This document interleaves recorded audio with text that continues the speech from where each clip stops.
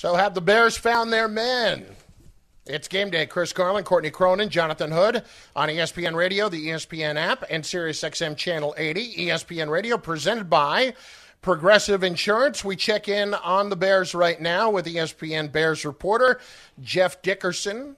He, of course, of Dickerson and Hood as well, as you normally know. Jeff, it's Chris, Courtney, and your partner Jonathan. So, Nick Foles is in town. How much longer for Mitch Trubisky?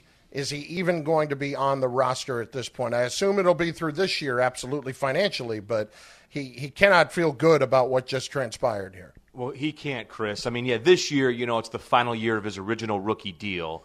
So the contract is only about $4.4 million as far as the base salary. The cap hit is around $9+, which is still pretty manageable, even if Trubisky is the backup quarterback, which it certainly seems like, guys, he's going to be at some point here. $21 million is fully guaranteed in that Nick Foles deal. That's a lot of money compared to what they're paying Mitchell Trubisky, and we know that Nick Foles has those deep connections with Matt Nagy, who coached him both in Kansas City and Philadelphia, with the Bears' new offensive coordinator, Bill Lazor, their quarterbacks coach, John DeFilippo. So there's a lot of reasons why Nick Foles is here.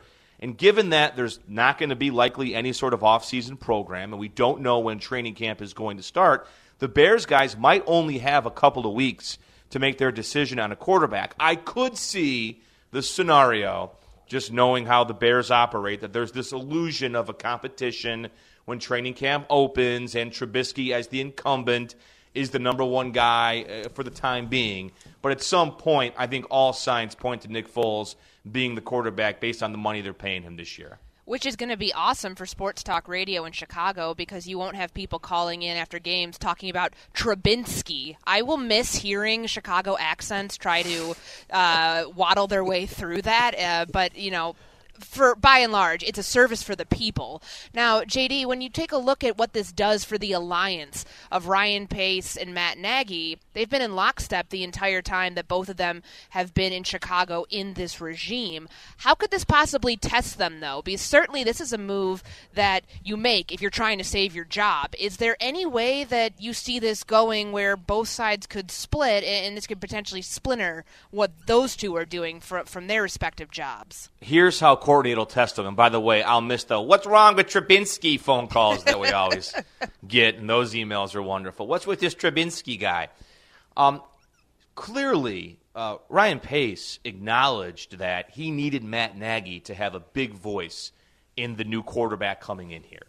If you look at the previous two quarterbacks that Pace is responsible for, Mike Glennon, oh boy, and Trubisky, Matt Nagy was not in Chicago for either of those two decisions. But Nick Foles is a Matt Nagy guy, so I can tell you that the head coach of the Bears and the new coaching staff had a voice in all of this. This was the first step, Courtney, really here, is getting Foles. Now, the true test of their relationship will be when the time comes when Matt Nagy says, okay, Ryan, I got to go to Nick. I can't play Mitch. Nick gives us the best chance to win. Here we go. And now as a general manager who really put a lot on the line by moving up and drafting Trubisky second overall, not taking Patrick Mahomes, not taking Deshaun Watson, that's going to be difficult for Ryan Pace to accept. We haven't gotten to that point yet because the Bears don't have to play a game next week. But when they have to start playing games and play the best quarterback on the roster, and when every single person in the building knows probably that person will be Nick Foles, that's when that relationship, I think, will be put to the test ultimately. JD, I got a question about this Trubinsky. I got a question. Do you mind answering for me? I appreciate it. Thank you so much. Appreciate it. No way in appreciate. I want to get your thoughts about is there a game or a scenario that told you that Trubisky was trending in the wrong direction? Do you recall? Oh, I mean, the first game against the Packers last year. That was a nightmare. And I'll tell you guys why. The Bears were coming off this 12-win playoff season in 2018, and Trubisky played okay. Remember, I'm saying okay. He had a 6-touchdown game against Tampa Bay, who had the worst secondary in the NFL that year by far. That was a confidence builder type game. When the Bears ran into good defenses, Trubisky struggled. But they still won because they had this historically amazing defense. If you watch the Bears that year, they had field position like you wouldn't believe because the defense gave them all this plus field position. They scored all these touchdowns defensively. The numbers offensively weren't great, but they were good enough. The hope last year was that Trubisky in year 3 would make these great strides. And then the Packers game, the opening of the NFL season, the Centennial, and I mean he bombed. He bombed. And that's when Matt Nagy said, uh-oh, this isn't going to work. I got to change things. And then he goes so conservative the next week against Denver that he almost loses to a terrible Broncos team. And early in the season last year, the Broncos were bad. They got better as the year went on. They almost lost that game on the road, had to kick a game-winning field goal to win.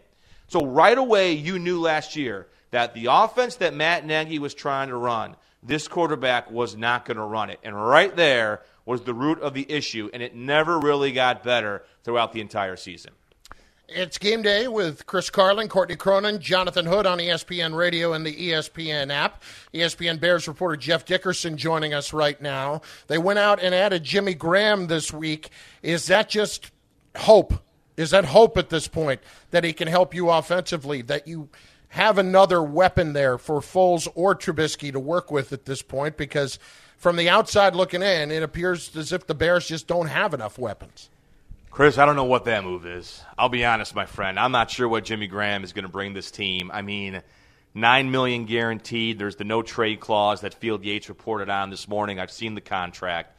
It's almost entirely front-loaded as far as the guarantees go, but they're going to pay him next year to be a major contributor on offense. That I can guarantee you.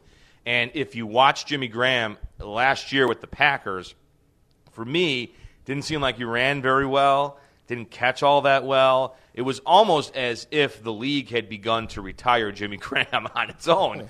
And then the Bears swoop in, and they give him this deal, and they already have Trey Burton, who's been a major disappointment, the Philly special, who signed a big deal 3 years ago, still has guaranteed money left on that contract. He's injured again, coming off another offseason surgery. Their former second-round pick in 2017, the same draft they took Trubisky, is Adam Shaheen. He's almost a complete bust. They have two very curious tight end contracts on the books. They're going to have to draft a tight end. It's not a good class of tight ends. I think Cole Kmet from Notre Dame is probably the consensus top tight end in this group. The Bears don't have a first-round pick. They've got 2 second-rounders. They might use one of those picks on a tight end. So it's a tough contract to justify. I can't tell you exactly what Ryan Pace is thinking. They haven't made him available yet because of everything that's going on.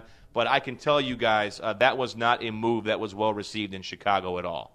So certainly he's on the hot seat of sorts, as we've talked about. But with Matt Nagy, I know that you can kind of look at this move and say at the end of the day, Mitchell Trubisky ended up being the scapegoat for people trying to keep their jobs. But how much pressure do you think is on Nagy from a play-calling perspective to try to get this offense back to the version of itself from 2018? Now, the knock that Nick Foles gets a lot of the time is lightning in a bottle. But for a defense that's still this good and has a lot of key players back and ready to go for 2020, it doesn't feel like you need more than lightning in a bottle. Can Matt Nagy bring that out of Nick Foles, and how does he get there? Yeah, and they weren't even that good in 2018 either, Courtney. And I think that's really the crux of the issue is, the offense hasn't been what it needs to be. Now, I think that a common thread here is that the quarterback has been primarily, except for the games he's missed due to injury,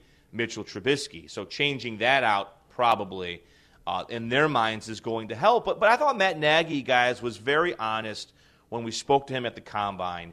He's got to change the offense. He can't run what he ran, the Andy Reid system, the true Andy Reid Kansas City system in Chicago. It's going to have to be more of a West Coast style. They're going to change it up. They got to run the ball more. They drafted David Montgomery in the 3rd round at Iowa State last year. They never committed to him. He had okay numbers, but again, if you watch the Bears, there was never a rhythm established on the ground. The run plays were not very creative.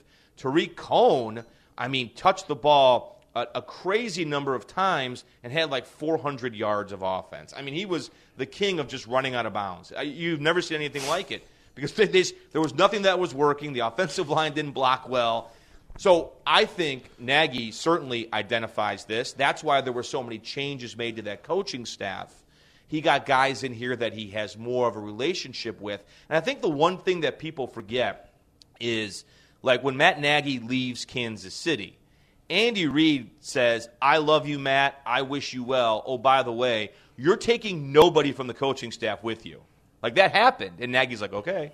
And so he hired these guys based on recommendations that for the most part, he had not worked with before. Well, that didn't work out as well as he had hoped, so now he has a chance to recycle some people, bring in some old allies, and the hope is that collectively they'll figure this out, help out the quarterback. But again, running the football has got to be something they do better in 2020, and I think everyone in that building acknowledges that.